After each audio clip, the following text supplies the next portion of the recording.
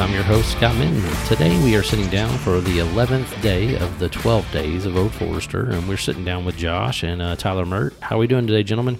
Excellent. Thanks for having me. Old faux fanboy in the house. Yep. And today for the 11th day, Josh, I'm going to let you lead us in on this. What are we drinking, bud?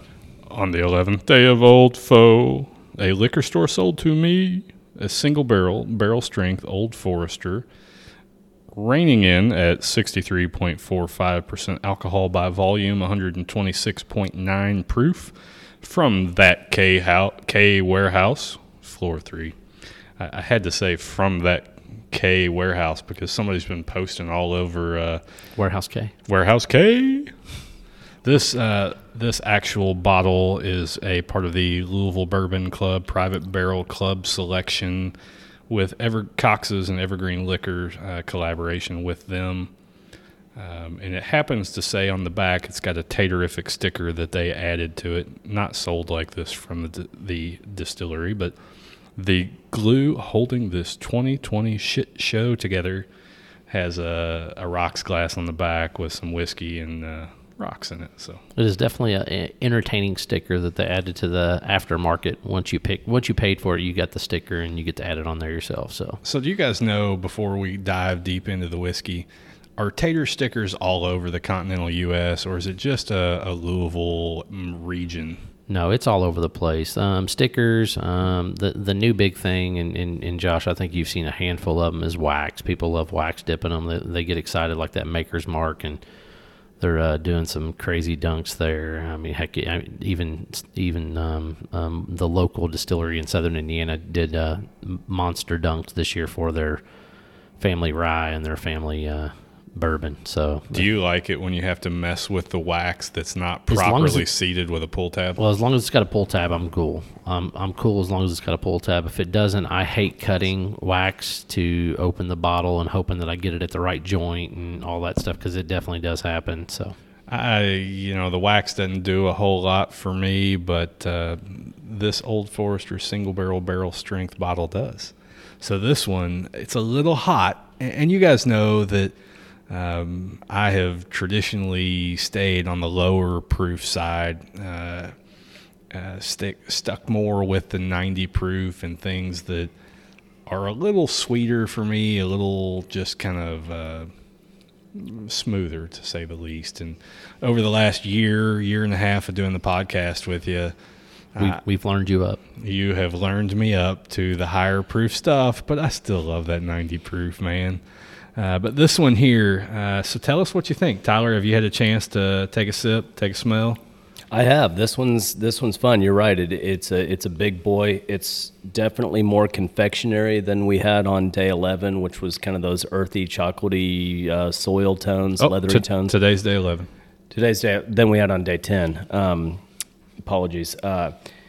This is confectionery. It's all about the caramel, maple, toffee, vanilla. I'm getting a lot of those sweeter notes. So tell us, what is going on right now with the barrel picks? You're not having anybody down to the distillery to do barrel picks? Is it all by sending out sample bottles to them? It is, yeah. It's all just Jackie going to the warehouse, drawing barrels, collecting samples, and it's all kind of a crapshoot because every account in the country is getting 3 bottles shipped to them. They make their own selections, or they go online with me and do a virtual barrel selection where I kind of walk them through it. But it's all done virtually for the last 7, almost 8 months now. Man, I'm really glad you put that confectionery in my mind here, because this thing has a sugar bomb smell to it. And it's just like you were baking cookies or something and got into some confectioner sugar, and it just smacks you right in there. Yeah, I'm getting brown sugar. I'm getting some of that. I'm getting some vanilla, which is, it's very, very strong and reminiscent there. And oddly enough, I'm getting almost like what's that Cuban dessert that's got flan? Flan? Yeah. I'm getting like that caramelized sugar that goes on the top of flan when they make flan, and then that nice silky, like oily finish, on there on this one. It's got a really sweet palate, a really sweet front of your mouth kind of taste to it.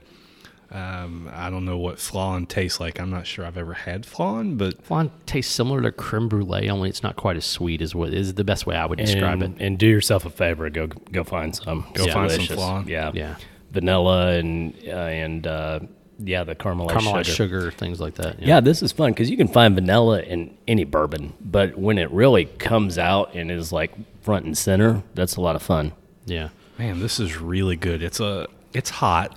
Oh, it's definitely got a punch. It's got a punch to it, and I love the high proof stuff, but like this is super.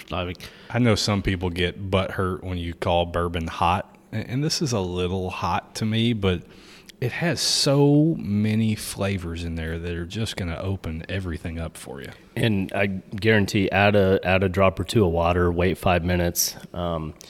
The one thing that we've really tried to advocate, especially that I've tried to advocate when we transition to a barrel-proof bourbon, is one, always advocating drink it how you like it. We're just happy that you're drinking it.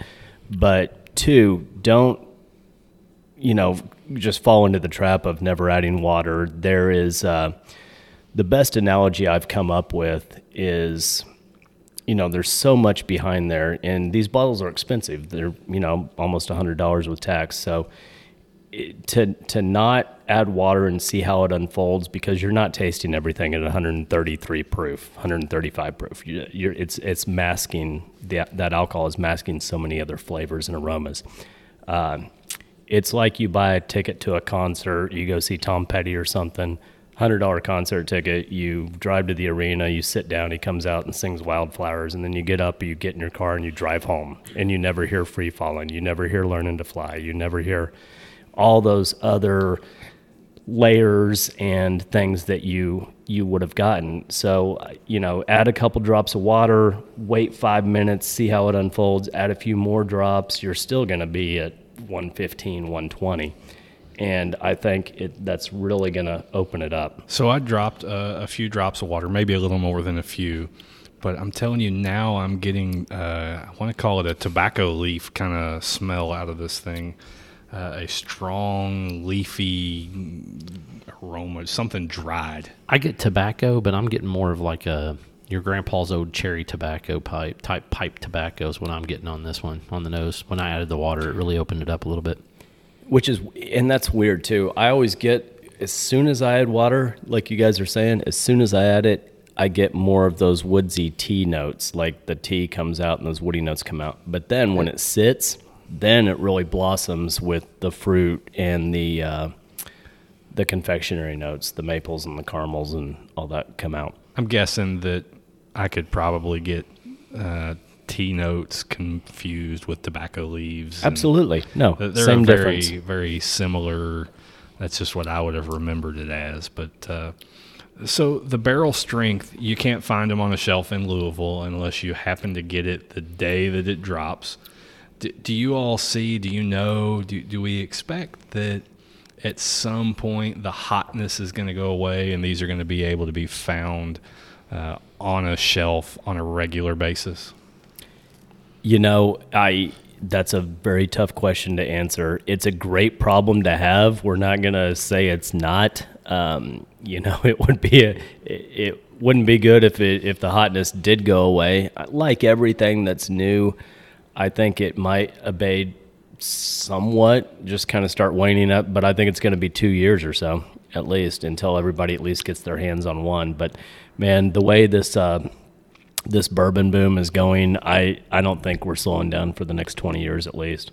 Yeah, and I wasn't laughing at you, Josh. Yes, you were. I was just laughing at the fact that, I was sitting here thinking about the fact that, I've only seen, I think, 100 proof barrel pick since they started barrel strength. Well, I will locally. tell you, around the country, we're probably, because you get your choice. You can do 100 proof or barrel strength, and it's 20 to 1.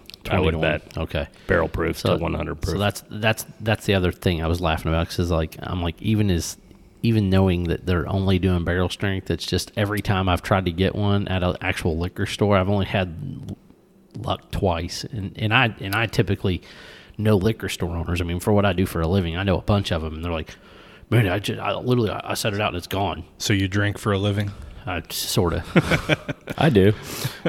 You really I do. taste for a living. I don't. But no, it's amazing. I did an article on this a couple years ago. It's not just bourbon. You can trace it back all the way to like Food Network back in '93 and the advent of these celebrity chefs, and the craft beer boom. Apologies, but our taste, American taste, no matter what it is, are going bigger, bigger, bolder. Fast food restaurants didn't used to have Chipotle Ranch on the menu.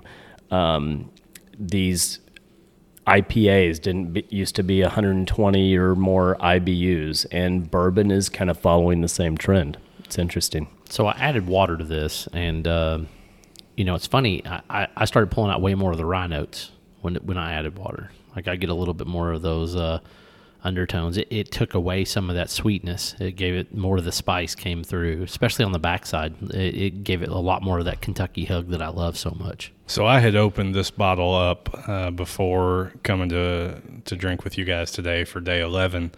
And when I did, I poured it on an ice ball, one of those clear ice balls. And I took a picture of the bottle, because I got to be that tater that takes a picture once he cracks a fresh bottle and post it on Facebook and show everybody, hey, Fanboy was drinking. But I was afraid to post it with the ice ball in it because I was just going to get lambasted for drinking barrel strength bourbon. But that's the beautiful thing about it. You can do an ice ball and you come back to it an hour later and it still holds up. Holds up. Absolutely. So, Tyler, are there any barrels leaving, or let me rephrase it, are there any bottles that are leaving the barrel at hazmat 140 or more higher? We have not seen that. You've not seen any? And like I said, everything that we do falls within that 4 to 6 year range. You can get that with some of the barrels that get older and older, like birthday bourbon, things like that, but then it all gets batched down and proofed down. So I do not think you're going to see a Hazmat Plus single barrel proof. Gotcha. So Scott, we can always dream. We can always dream, but I don't dream about hazmat because there was that one day you guys snuck some hazmat in on me, and I'm like, what did you just feed me? Was it liquid fire? We snuck those same 2 bottles in for Tyler the last time we spoke with him. You did. Actually, the first time we spoke with him. But no, most of ours, they fall between the 127 and 135. And that's typical for that 4 to 6 year heat cycled warehouse. Very cool. So here we are. We're wrapping up day 11. We're almost done. We've almost completed 12 days. I'm going to be a little sad when I don't get to see you guys again after day 12 and drink whiskey with you. But we have something really special for day 12. Let's not tell them. It's going to be a double hitter that day. Right. So we're going to double dose ourselves. So I'm really looking forward to coming back to see you guys on day 12. And for the 11th day of Old Foe, I hope you all found a single barrel strength bottle to try at home. Scott Minton, Josh, Tyler, we're all going to sign out.